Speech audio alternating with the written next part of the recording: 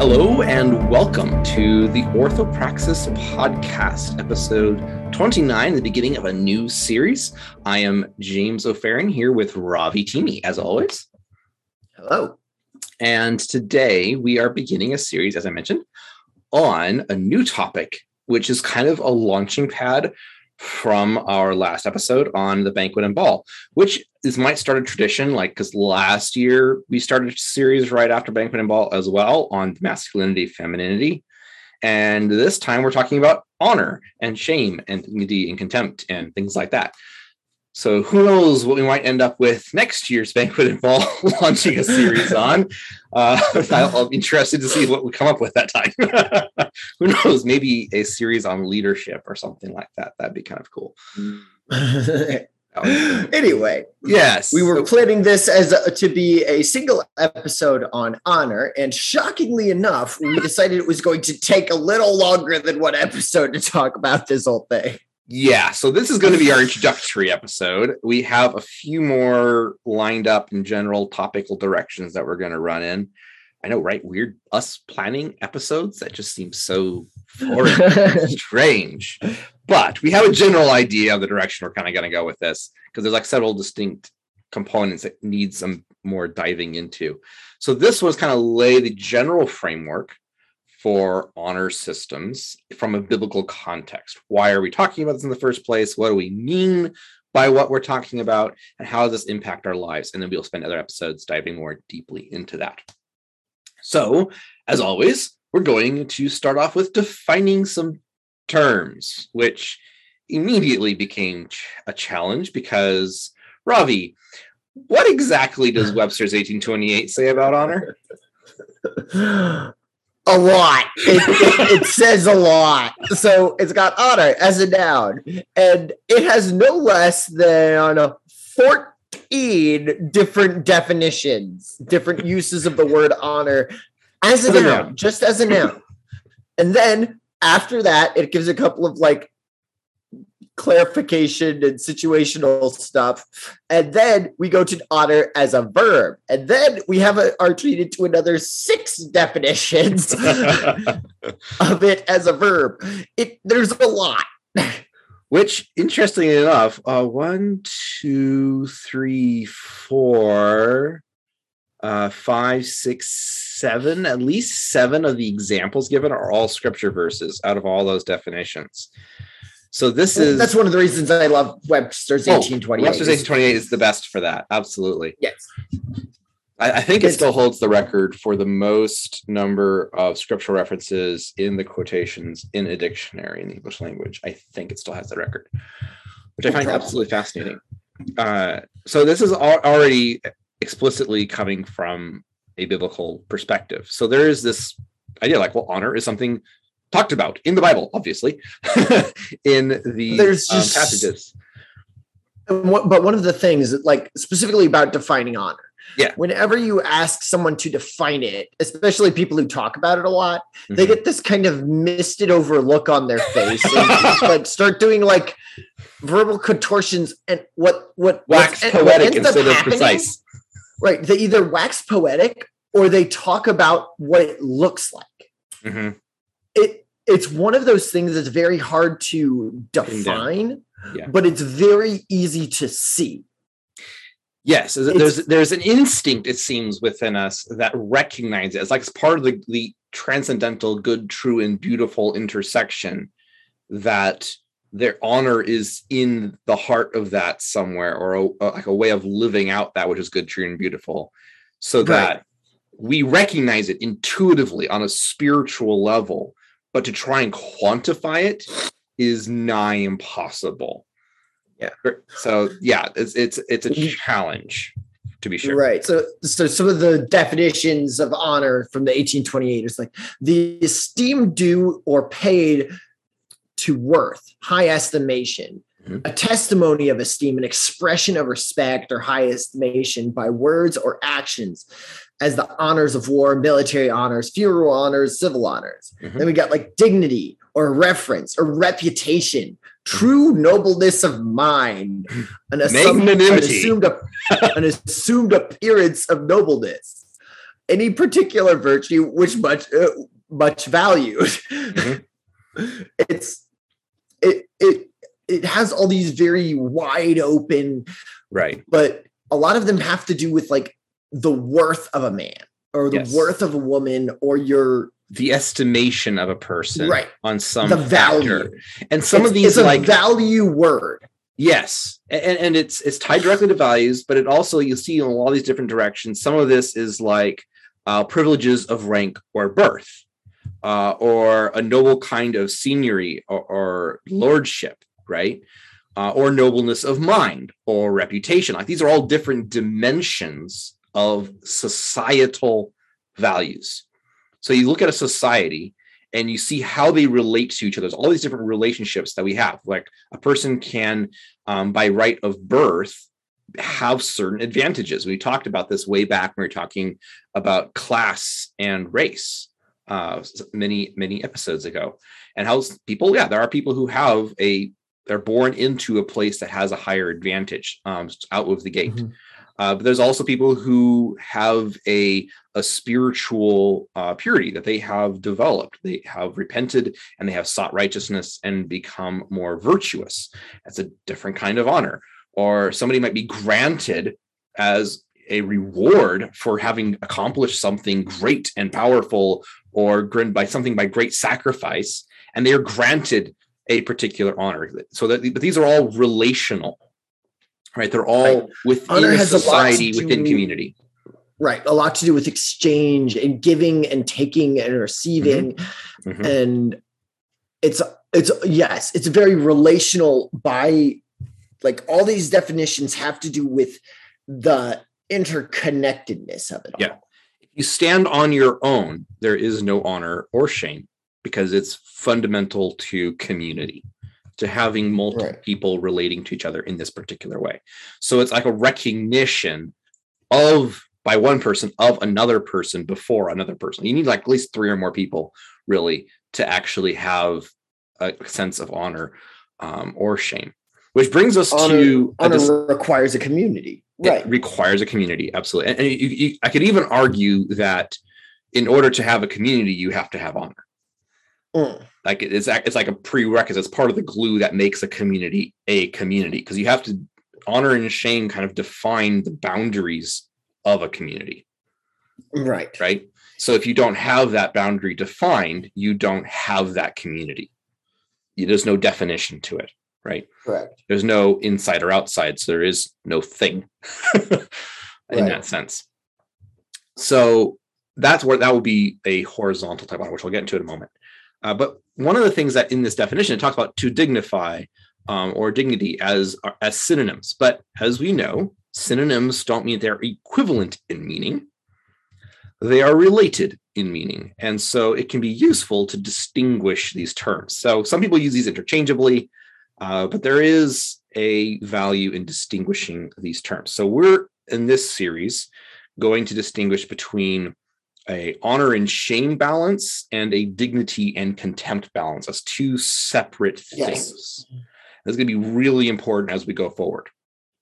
So the idea is that honor and shame are on a spectrum. If you are positively esteemed, you have honor. If you're negatively esteemed, you have shame. And that defines this boundaries of a community around a set of common values that are shared by that community that provide that sense of honor. So that's kind of our working definition that we're going with.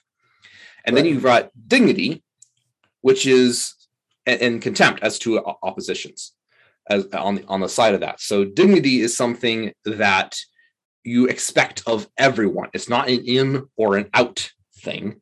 It's a universal thing. Okay, so as you could say it's a larger circle applying to just humans, but you could even treat it to animals or living things, and even to the earth and the universe as well. Like, what is the dignity that is due an animal? Like the Bible says, a righteous man regards the life of his beast, but tender mercy of the wicked are cruel. So we are supposed to show a certain amount of dignity to animals, not the same dignity as to humans. So you could say it's like a larger circle of a community. That was a larger category of honor. So you could redefine dignity as that sense of honor which applies to all humans or to all animals or larger circles like that. But anyway, the idea though is that Dignity is what applies to every single human, is what we're working with right here as a basic sense of humanhood. And if you have contempt for them, you are treating them as less than human. Yes, outside of the group, of the human group, those who are worthy of this basic level of dignity.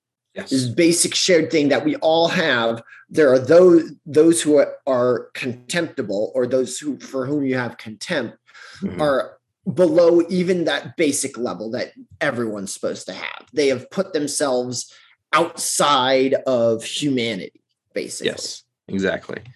Which we would argue that to show contempt for another human is a bad thing. This is not a valid way of relating to another human. Whereas shame we argue is actually a good and healthy thing in the right context. And it's when we mix up honor and dignity, or shame and contempt, that things get hairy. Right. So what's interesting is honor and shame are very much relational, like we've been talking about. Yep. It's you get honor from people who are in community with you, who you care about their opinions, you care about being part of this group. And shame is when you don't live up to those expectations, when you don't have honor from the group. Yep. Dignity is something that everyone should have. This is actually like the imago Dei is where this comes from. The immutable, being the made immutability. in the image of God. Yep. Right. All men are made in the image of God. We are God created for a purpose, and we're created in a certain way. And the earth is the Lord's and the fullness of it. It has dignity because it's created by God. No matter how much sin contaminates it, it still has that role, that core, that true core, and that's what's worthy of dignity. Right. But contempt is saying you have gone beyond the pale and you no longer are in the image of God, which is not possible thing that we are capable of. So in a sense, to show, no matter how twisted somebody, you become, you are still a creature of God. Exactly. So it's like, if you are showing contempt to another person, you are effectively putting yourself in the place of God and saying, God gave you worth, but I don't. Right. That's a really bad place to put yourself in. That's a really bad place to put yourself in. So if you look at, in the contrast to this, if you look at that dignity stems from the immutable image of God that's within each of us. You look at honor as like the likeness of God, because we each have a marred sinful nature that gives us a proclivity towards sin. But we are, we only see God through a glass darkly. We are distorted by sin and its presence in our lives, and we're bound by it. And it corrupts our life and hurts us and brings death into the world and all kinds of evil, right? And we are constantly striving, or should be, to become like Christ, to take on the likeness of Christ. We have the image of God, but we also need the likeness of God, right? So this is the whole process of sanctification, of growth in the Christian walk, is to become like God. That's what orthopraxis is becoming like God, right? Being conformed to the image of Christ. And be conformed to the likeness, to being like him, for when we will see him, we will be like him, for we will see him as he is. That whole concept of us growing more and more to almost like reversing Adam's curse. I think that's exactly what it is. The idea of the curse is a twisting of the likeness of God. It's a distortion. And what sanctification is an undoing of that damage. It's a righting of the wrong that has been happened. Like sin is a wounding of us and our likeness, and sanctification is the healing of that wound, right? By the grace of God as he comes in, because we can't heal ourselves. We can only by the grace of God that he comes in and provides us that healing. So this is a degrees thing, though. Some people have more of the likeness of Christ, and others have less. Some people are actively running away from the likeness of Christ and becoming more like demons instead of more like God, right? Mhm. And so there's these degrees, like a hierarchy of how close we are to this and how we've gained and how we've developed as we've matured from infants as Christians to mature adults as Christians, and then on to higher heights of spiritualness, which he talks about in scripture, like, though you who are spiritual, restore this other person who's fallen in the spirit of meekness, right? So that there's people who are more spiritual than others. Like, this is an actual thing. Despite how unpolitically correct that is, there are actually people who are holier than that. Yes. Holier than thou is a real thing. It's actually a thing. We want to be that, actually. Not as like, I want to push others down so I'm more holy than. It's like, no, I want to strive to be more holy, which is going to mean that there's going to be people I'm more holy than. So that's not the point, though. The point that will make me, prideful, which should make me unholy, which should defeat the purpose. So through humility, which we'll get to later, we seek after holiness. And so but there's degrees of this, and we recognize it in other people. Like, I say, this person is amazing. Like, I am inspired by this person's life and how much this person has, repented of their sins and drawn close to God, and they're living this beautiful example, the likeness of God in the world. And I want to be like that person, which is kind of the whole point of a patron saint, right? We look at the saints, we look at these heroes in our lives or in the past or in scripture, and we say, yeah, this person we want to emulate. Like, that's the whole point of the Hall of Heroes in Hebrews 11, right? Like, these people did amazing things by faith. You should be like them. Be like that, right? That is honor. That's what honor is. Right? Yes. So honor is this variable degree by which we live out the likeness of Christ. Right. Right. So as opposed to dignity, which is immutable, honor is mutable. Right. And what's interesting is that honor is either there or you have shame, but there's a way to go from shame back to honor. This is so critical. Which there is nothing like that for dignity and contempt. Because dignity and contempt changes your ontological reality of like, you are no longer this kind of person. Right. Once you've lost your dignity, there's no way to gain it back. Once you've become contemptible, you are no longer worthy of humanity. There's no mechanism for that in that concept. There is no repentance. There is no coming back into the fold. There is no, what's the recommunication? Is that a thing? Excommunication, recommunication, reconciliation, I think is the term. Reconciliation. I like a better term, though. That's kind of awesome. Right. There's no being brought back into the fold, right? Which is interesting because honor is, like we said, about community. And when we talk about honor, there's two types of honor, and usually the way you hear it talked about is there's horizontal honor and vertical honor. Right. So horizontal honor is the mutual honor of the group. Think of you're in the group, you have it. Like, you're out of the group, you don't have it. Yeah. Horizontal honor is like a code that our group lives by. It defines the group. And you have horizontal honor if you're part of the group. And like, because we have such a honor deficient society, especially in America, we don't have a lot of this, but one of the things would be like a sports team.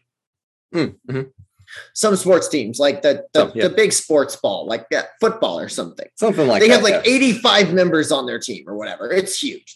85, 90, and not all of them, make all the players. Yeah. Right.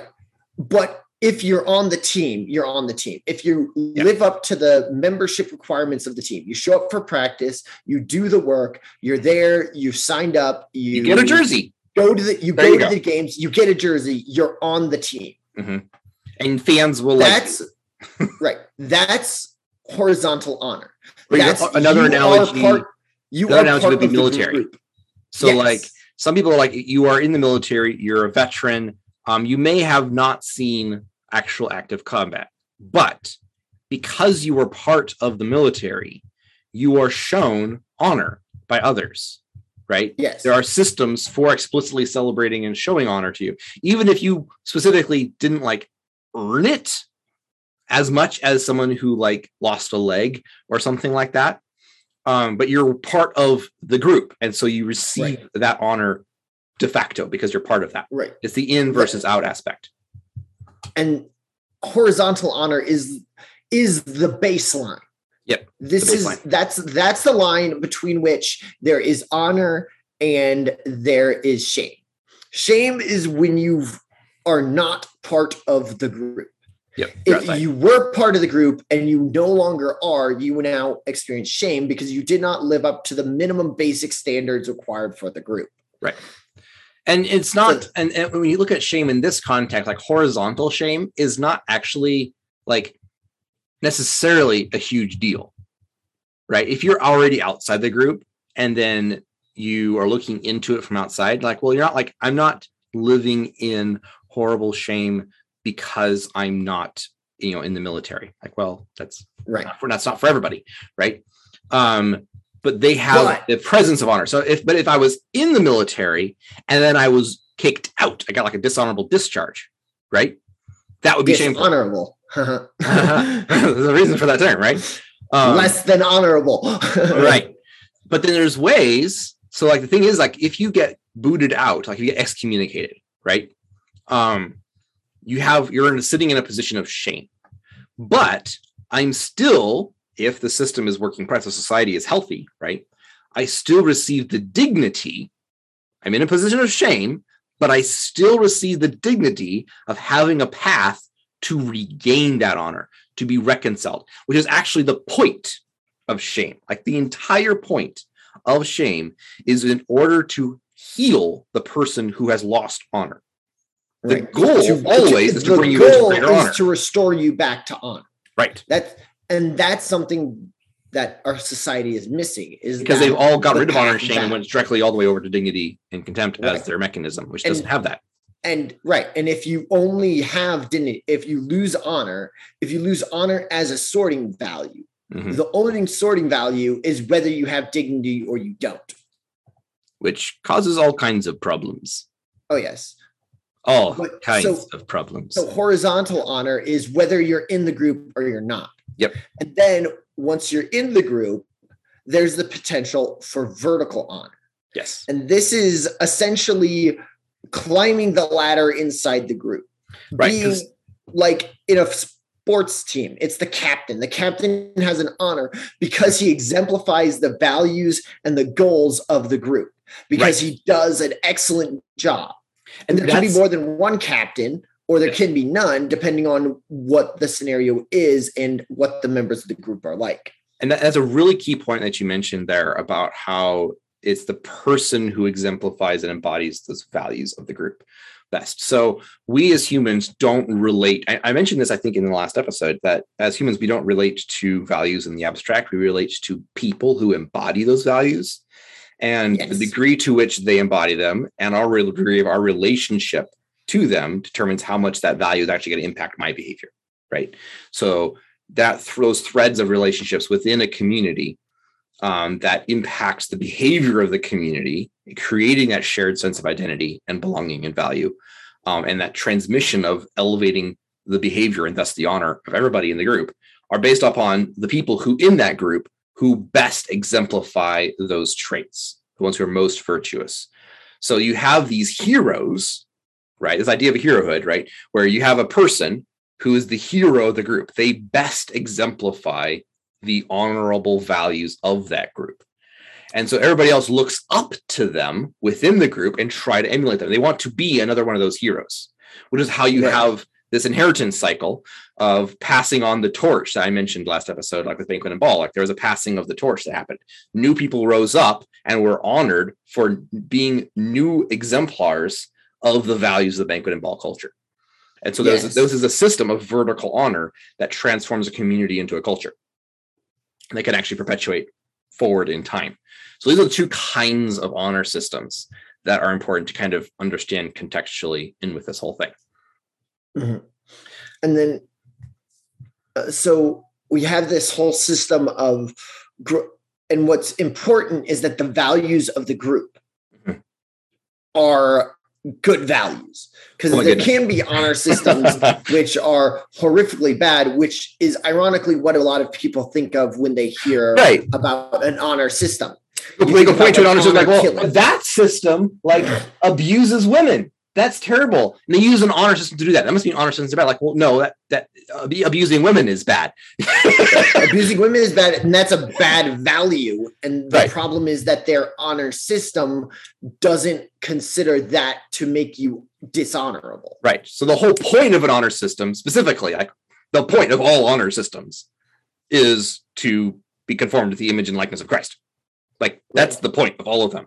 And depending on how well the values of a community, that's literally the idea. It's like if you are in line with that, you're going to have a healthy society, a healthy community, a healthy culture. If you aren't in line with that, you're going to have a destructive, horrible, evil system and culture, right? So looking at the ideal, the point for which God put an honor and shame instinct into each of us is for that purpose, right? This is why societies work this way, is as a mechanism to draw us closer to him.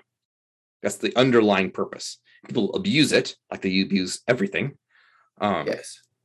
But that's the entire point. So our contention here is that honor is a biblical thing. But let's look at some scripture and such like, because unfortunately I've run into it, like honor. There are subgroups and subcultures within Christianity that are, all about honor. But you've also got the ones that are like, well, no, honor is bad and we should all be equal. And that's just kind of prideful, and it's like it's not egalitarian enough. And I don't know, like people say weird things about honor. Christians and non-Christians people say stupid stuff. Yeah, just in general.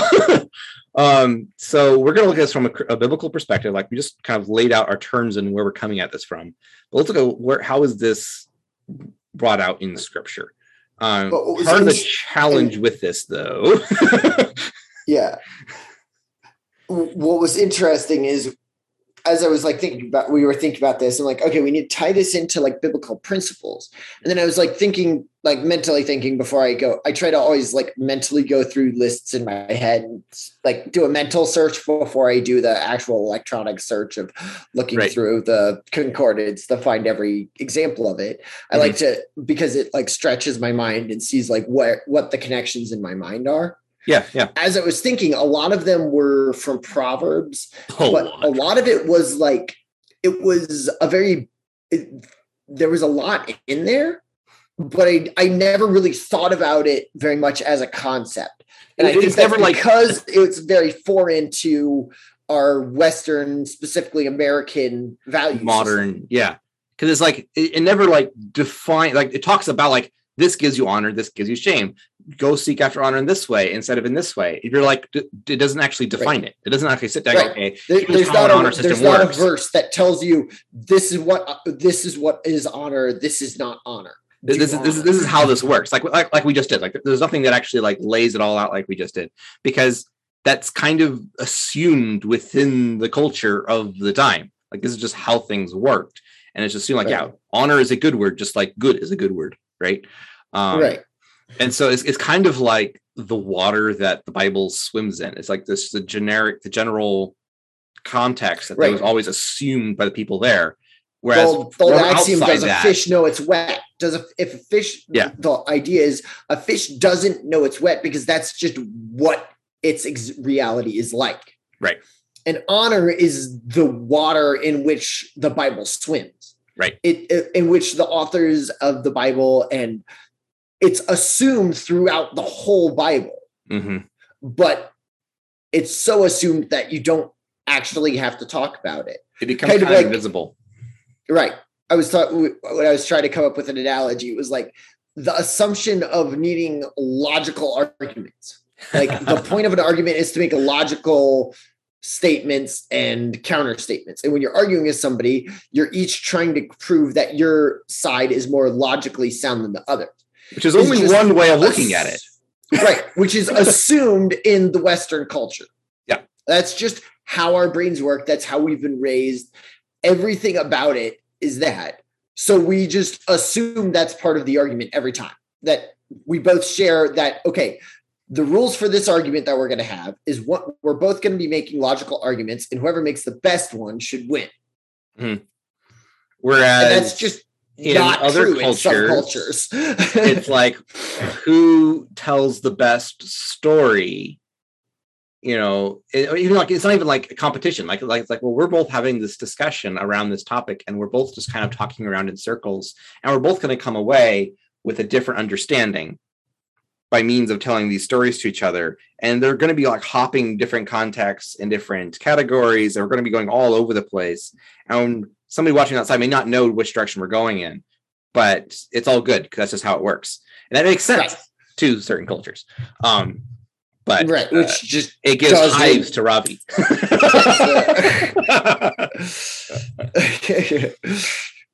Another example of this is the fear of the Lord as kind of this thing. Is like there's this phrase like, the fear of the Lord is this, and the fear of the Lord is that. And have the fear of the Lord. And like, well, what is the fear? And people debate all the time. What is the fear of the Lord? Are we supposed to be scared of God?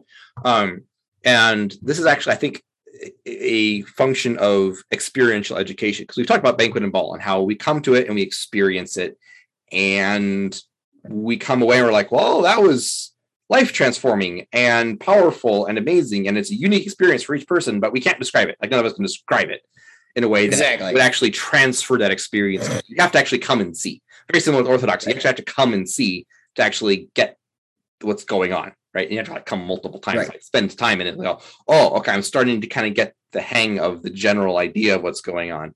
I'm starting to wrap my mind around these things that people have been talking about. Just reading about it is not a replacement.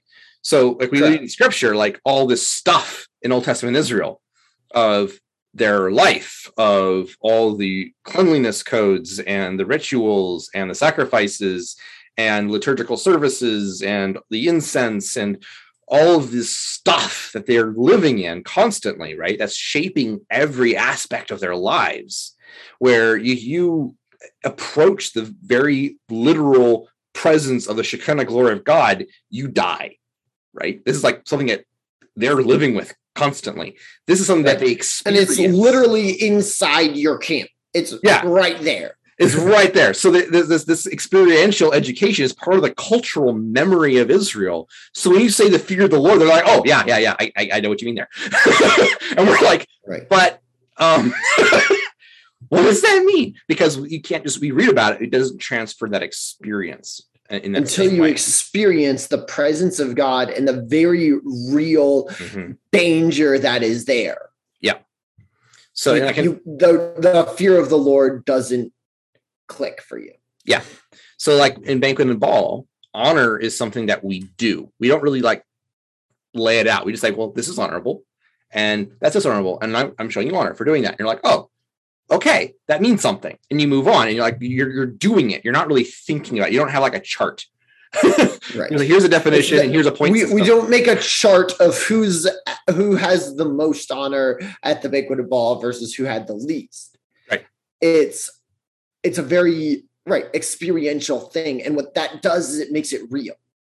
And that's one of the things, like we mentioned, that we love about Banquet and Ball is it's an outlet for this honor and respect. It's rebuilding this system into something. What we reach are like, we've been missing this all our lives because all of society has been like cutting out the whole honor thing because it has a hierarchy, and hierarchies are patriarchal, and patriarchal is evil. Anyway, sorry, branch. So they radical egalitarianism is in direct competition to honor, and so you're imposing a strict dignity system.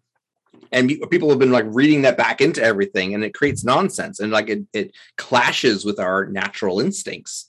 So you come to a place where it actually has honor, like, oh, this is how things are supposed to work. I get it now. Right. Coming home almost. Yeah. And then you come into scripture again. You're like, oh, scripture is operating from within this honor society.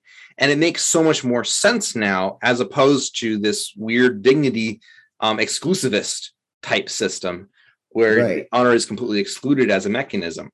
And so you remove a lot of nonsense in that sense. So and that what's interesting is that ability to like, okay, having experienced honor, then you can go back and you can read like 1 Timothy 5:17. Let the elders that rule well be counted worthy of double honor, especially they who labor in the word and doctrine. And it's just like, it's right there, like so obvious. I've read that a bunch of times and like, okay, so what does that mean? I mean, yeah, you're supposed to respect them more, but respect everybody the same because everybody and that, right. And that was like, all these caveats in the back of our heads, like, oh, that means this other thing over here. Like, no, but that's an example of hierarchical honor, of vertical honor. This is vertical honor, right here. There's horizontal honor of we respect them, but then we respect them more because we're all brothers and sisters in Christ. That's horizontal. They're elders, right? They're elders, so they have vertical honor. But those that rule well should be worthy of double honor, even more honor than just a normal elder. Yeah. Especially those who labor in the word and doctrine. Again, we have another level. Yeah. And it's this idea of everyone here is worthy of honor and respect because you are part of the group, because you are in the culture. You are a child of God. You are a member of the church. Honor all men. The bride Love the brotherhood. It's there. Right. But double honor but the elders. But elders are worthy of honor. Yeah. Of like vertical honor. Yep.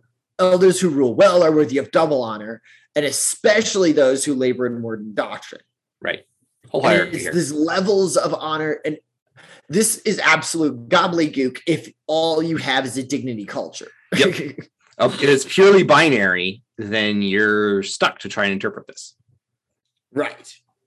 And yeah, and once you're able to like kind of grasp, once you've experienced this paradigm and what this looks like, all of these verses throughout Proverbs start to make sense. Like the next one, go ahead. Proverbs 26:8, and there's a couple other ones along the same context of this particular idea. But as he that bindeth a stone in a sling, so is he that gives honor to a fool. So like you are, completely crippling your ability to be effective and also likely hitting yourself. I ever read this verse, I always get the image in my head of the Ewok in Return of the Jedi swinging the sling around and whacking himself in the head. It's just, I always think that picture. Yes. I read this verse. I can't get it out of my head. It's so hilarious. But yeah, I also have this picture of somebody new working with nunchucks.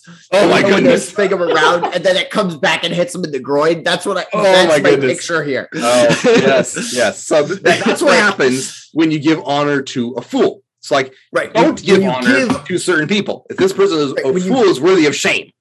So don't give him honor. Give honor to someone who's not worthy of it, who doesn't deserve it, who isn't part of the group, who isn't living up to the basic moral requirements of the group. Right. It's gonna hurt a lot. It's gonna just affect the society. So another example of this is Romans 13 in verse 7. Right at the end of the whole thing about, the nature of government, all this kind of stuff. It says, render therefore to all their dues, tribute to whom tribute is due, custom to whom custom, fear to whom fear, honor to whom honor. Now, what's hilarious about this is that people use this and say, oh, yes, every single government is equally blessed by God. And so we should show all of them honor. I'm like, no, that's literally the opposite of what's actually being said here. Some governors who are worthy of honor. Some of them are actually doing who are worthy of describing here. There are some who are worthy of taxes. Not all. Right. And that's the thing is, and this is talking about being discriminate about whom you give what to. Yes, we're supposed to be. Something we lose in the positive discrimination. Right. This is something we again lose in the dignity culture. Right. We think everyone is worthy of honor. This now applies to all governments, and this now applies to every government leader, which is a problem. That's not what this means. Because some of those are a terror to those who do good. Correct. But honor to whom honor is due is an actual exclusive thing. Yeah. What it by implication and by the very way it's rendered, there are those who there is no honor due to them, so you do not give them honor. Right. There are some who are worthy of fear, so you should fear them. Again, the fear of the Lord. Yeah. And so when you look at this, there's always this dual side to this. And we can talk a lot of verses about honor, but there's also a lot of verses that talk about shame. And shame has this stigma. in our society because of the whole exclusivist dignity structure that we have, that there's a fear of shame because we see it as contempt. We are not distinguishing between those two, right? And so right. If somebody is feeling shame, it's like, well, that means, like, I've heard so many times, like, you can feel guilty but not shame. I'm like, well, I kind of get where you're coming from, but so guilt, shame are both legitimate things that you. They're both feel, legitimate things. Good, and then self-contempt. No, that's not necessarily a good thing, right? There's a healthy expression of shame. We're like, yes, I did something that was shameful. I hurt the society. Guilt is personal, right? Shame is relational, right? So both of those are a valid response to sin and failing people, right? Shame, as we mentioned, is a opportunity for healing, for repentance. When you look at contrition in the scripture, is like a sense of being crushed, right? When you feel like I have.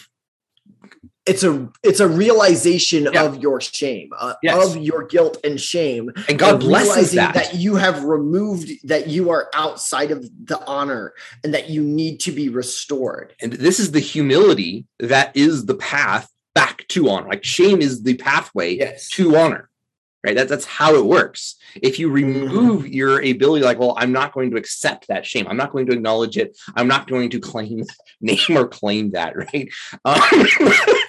I'm getting salty today. You have been spicy today. This is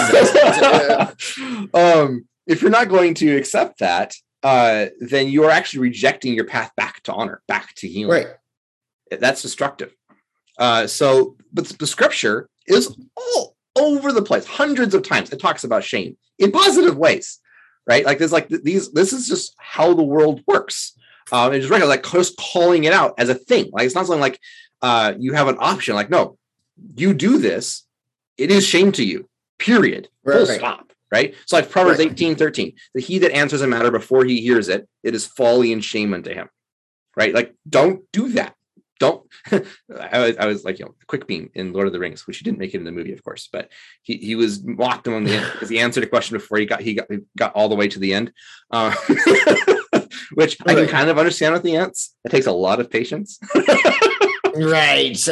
But he was shamed for it. He gave a nickname for it. It's hilarious. But that is something that's ontological. It's like, I messed up. I did not listen properly. I didn't care about the other person to listen effectively to what they were saying. And particularly in this context, he probably is talking in context of like a court case, right? If you give a court judgment before you hear the whole case, that's a problem. That's a serious problem. That's a significant shame, right? So there's like so many different verses that we could bring up relevant to shame. We're going to do an entire episode specifically on that coming up in this series. So we won't spend too much more time on that one. But let's look at how the relation is shame and humility, and how humility, because that's one of the things that people bring up with honor. It's like, well, if you're seeking honor, isn't that pride? Isn't that arrogance? Well, no. No, if you're doing it wrong, then yes. Right. But and again, this has to do with whether your honor is tied to what biblical honor is. If your values are correct. Right. Which is interesting because a lot of times in the Bible, when it talks about honor, it comes from humility. Yes. Like Proverbs 18:12. Before destruction, the heart of man is haughty, but before honor is humility. So the exact same thing is in another, like that particular verse, before honor is humility, is repeated a bunch of times in Proverbs. Yes. Yeah. The fear of the Lord is the instruction of wisdom, and before honor is humility. By humility and the fear of the Lord are riches and honor and life. Just the concept that the way you get honor, the way that honor is distributed is from humility, which is exactly the idea in the New Testament, where Jesus taught, where the apostles want to, I forget who it is. It's James and John. Is that correct? I think it was Sons of Thunder. I think it was Peter and James. I think the Sons of Thunder. Right. Thomas and Zebedee. No. Anyway, when they're asking it, when their mother comes up and asks Jesus if her two sons can sit on his right hand and his left hand, these are the places of honor in his coming kingdom. He tells them that the way you're going to get honor, the way to receive honor in this new kingdom, in this new paradigm that he's setting up. You're right. James and John. Is that you? Yep. Right. Is that you have to be the least. The way you receive honor is by being the servant of all. He wants to be greatest among you. He must be the servant of all. This idea of humility is how honor is gained.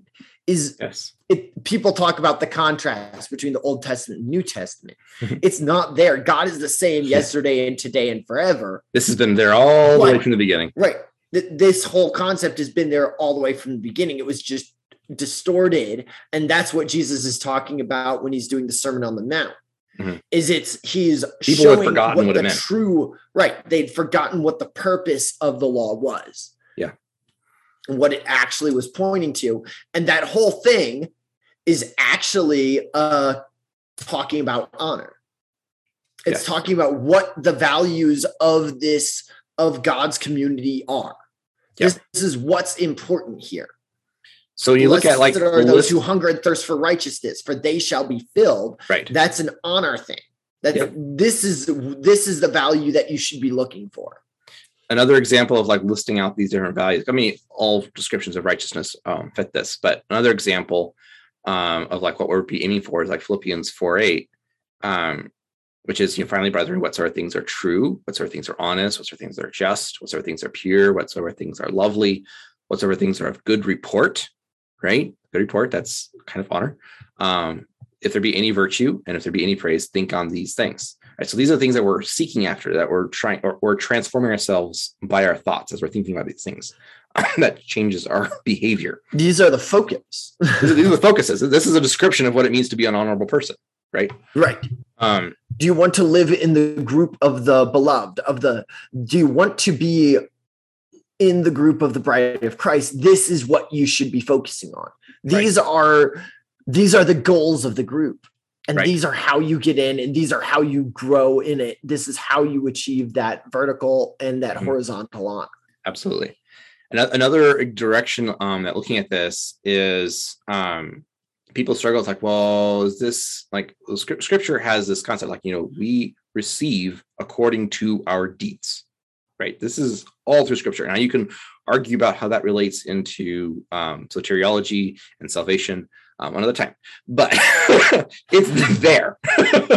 That this is a part of God relates to us and blesses us and interacts us and saves us from our sins in relation to how we actually live out his presence and life in our lives. That's the whole book of James is like dedicated to that, but also in Romans chapter 2. So this is like jumping in the middle of one of Paul's long things, so it's kind of right in the middle.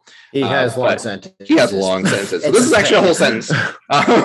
But he says in verse 5, but after thy hardness and impenitent heart treasurest up unto thyself wrath against the day of wrath and revelation of the righteous judgment of God, who will render to every man according to his deeds. To them who at patient continuance in well-doing seek for glory and honor and immortality, eternal life.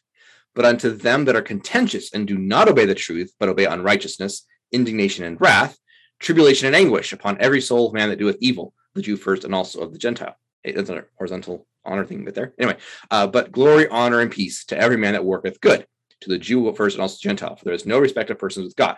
And here's what I find fascinating about this. It's like, so there are people who are seeking for glory and honor and immortality, right? And there's people who are, not obeying the truth and obeying unrighteousness, indignation, and wrath. Right. And the people that are seeking for glory and immortality, he gives eternal life. He gives glory and honor and peace to them, to those who are working good, to who are doing well, right? Patiently continuing in doing well, right? Right. And the reason for this that he's given is like, because God does not respect persons. God doesn't show favoritism, right? Which is like, which people will equate giving, like, well, if you get more because you're doing more, then that's showing favoritism. Like, well, no, that's literally the opposite favoritism. That's not how any of this works. In scripture, this is contrasted with favoritism. Right. So that's not favoritism. Giving you according to your works and according to what your actions are seeking is the very opposite of what favoritism actually is. If God just gave people, right, he gave access into heaven just on virtue of what nation they were descending from, that would be favoritism, right? That would be a problem.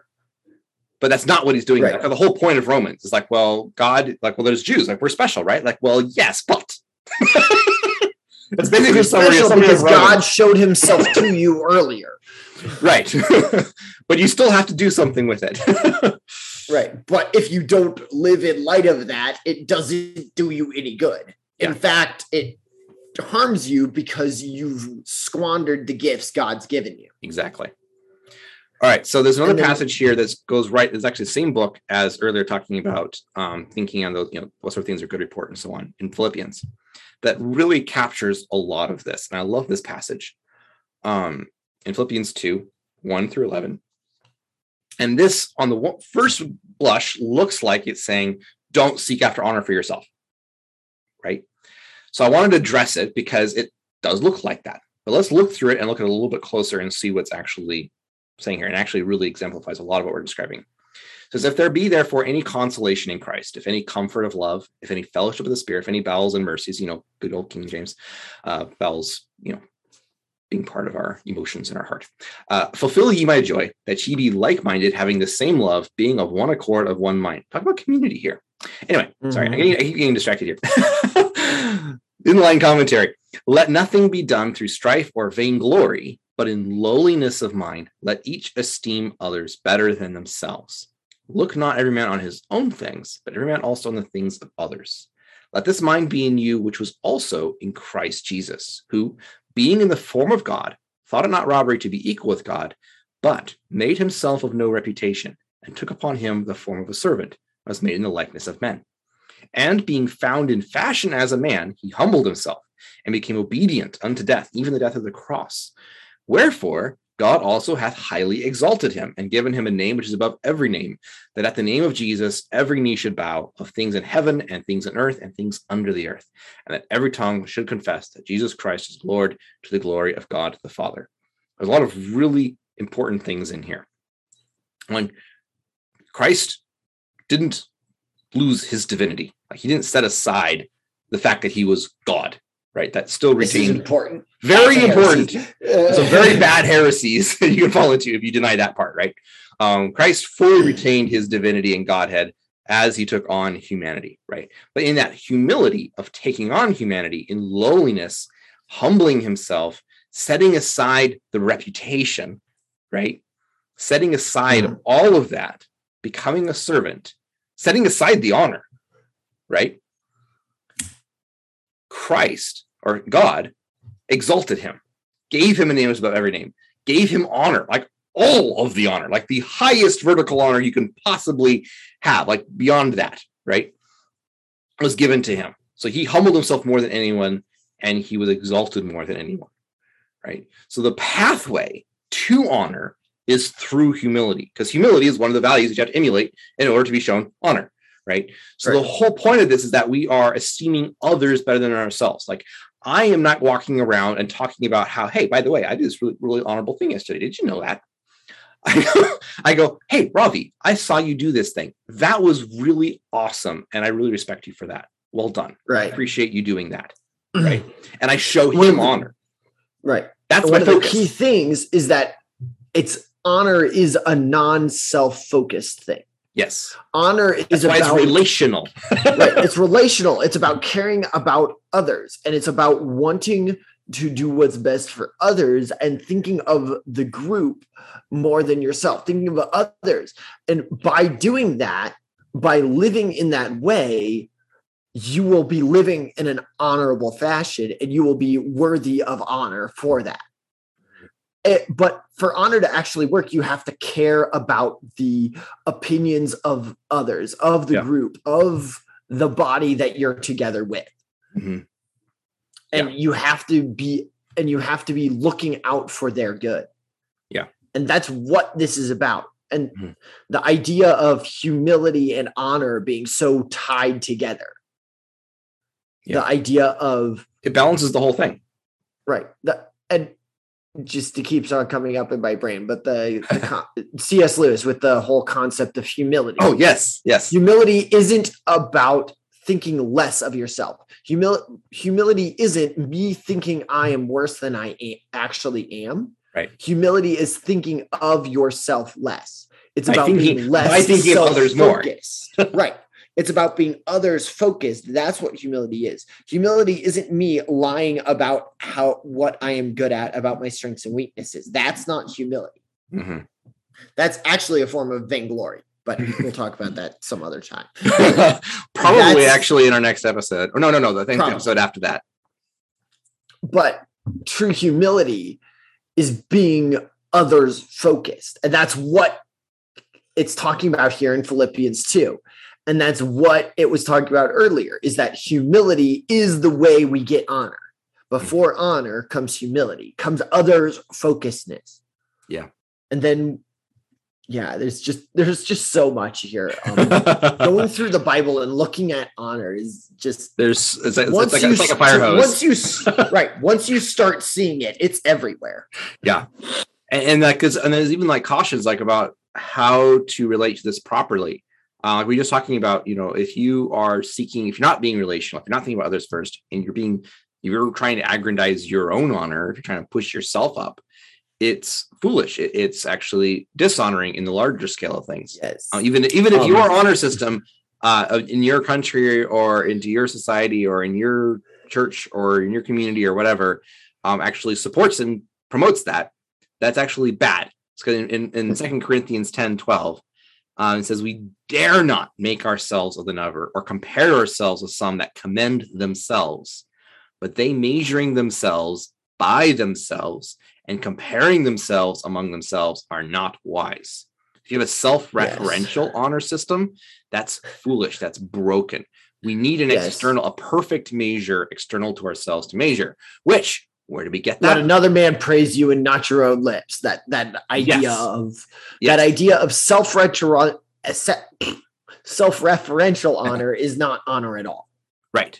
Which ties in with that's pride. Exactly. And there's another kind of tricky passage relevant to this in John 5:23 and 24. It says, Christ is talking. He says, all men should honor the Son, even as they honor the Father. He that honoreth not the Son, honoreth not the Father which hath sent him. Okay, straightforward. But then a few verses later, in verse 41, he says, I receive not honor from men. And I'm like, well, you just said we should all honor you. How does that work? And that's what this is actually getting at, I think, is that if you have a measure of honor that's based upon men, upon a self-referential system of men, that's not honor. That's not something that's actually going to honor him. We should honor the Son as they honor the Father. So the image and the likeness of God is our measure for honor. That's the standard. That's the definition of the values that we seek out, which is why I look at Philippians. We see this example of Christ. Right? We should all be like him in how he did this. Humility was how he gained honor. An honor system must be outside of yourself. Yeah. And there is no higher standard than God. Yeah. And that's why Jesus says, I receive not honor from men. Mm-hmm. Jesus isn't trying to live up to the standard of men. No, he is the source. He is the standard. He is the standard that we are all trying to live up to, which nicely ties back into what we were talking about at the beginning with the whole being made into the likeness of Christ. Yeah. We're trying to, the whole point of honor is trying to reconform and reconfigure ourselves, heal the wounds that are there. And it's about calling us to a higher purpose, to a higher calling, that it's not just me trying to be better than the person next to me. That's that self-referential honor from 2 Corinthians. It's not about me trying to pull myself up by my own bootstraps. It's about me looking to the perfect goal, the highest calling, the calling of Christ, and me trying to make myself reflect that image better. And me being in community with other people who are also trying to do this and who are able to look at me and tell me where I'm doing this well and tell me where I am living in shame because I'm not reflecting that well, and showing me the door so I can come back into that right relationship, so I can continue to grow to be more and more in the image of God, in that perfect source and standard for honor. And that's what orthopraxis is. Yep. Is us trying to conform our lives to this honorable standard, to this standard that is Christ Jesus. Amen. And that's why it says, "Be thou holy, for I am holy." Right. Because that's the end goal. It's not something that we're going to be able to do here on earth perfectly. No. But in the end, that's what glorification is when we finally are made perfect and we're able to be like Christ. Mm-hmm. And that's the goal. And every step along the way is us trying to live more in light of that. And it impacts all of our lives. This isn't something isolated to one particular aspect. That's why it says, as we say at the end of every episode, whether you eat or drink or do all to the glory of God. Whatever you do, it's not just one little part.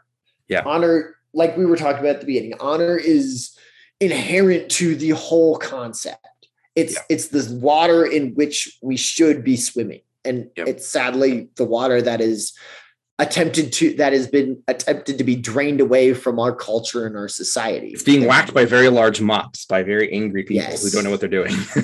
Yes. And we will talk about that later. Indeed. A whole other episode dedicated to how to deal with society and culture that is being de-honored.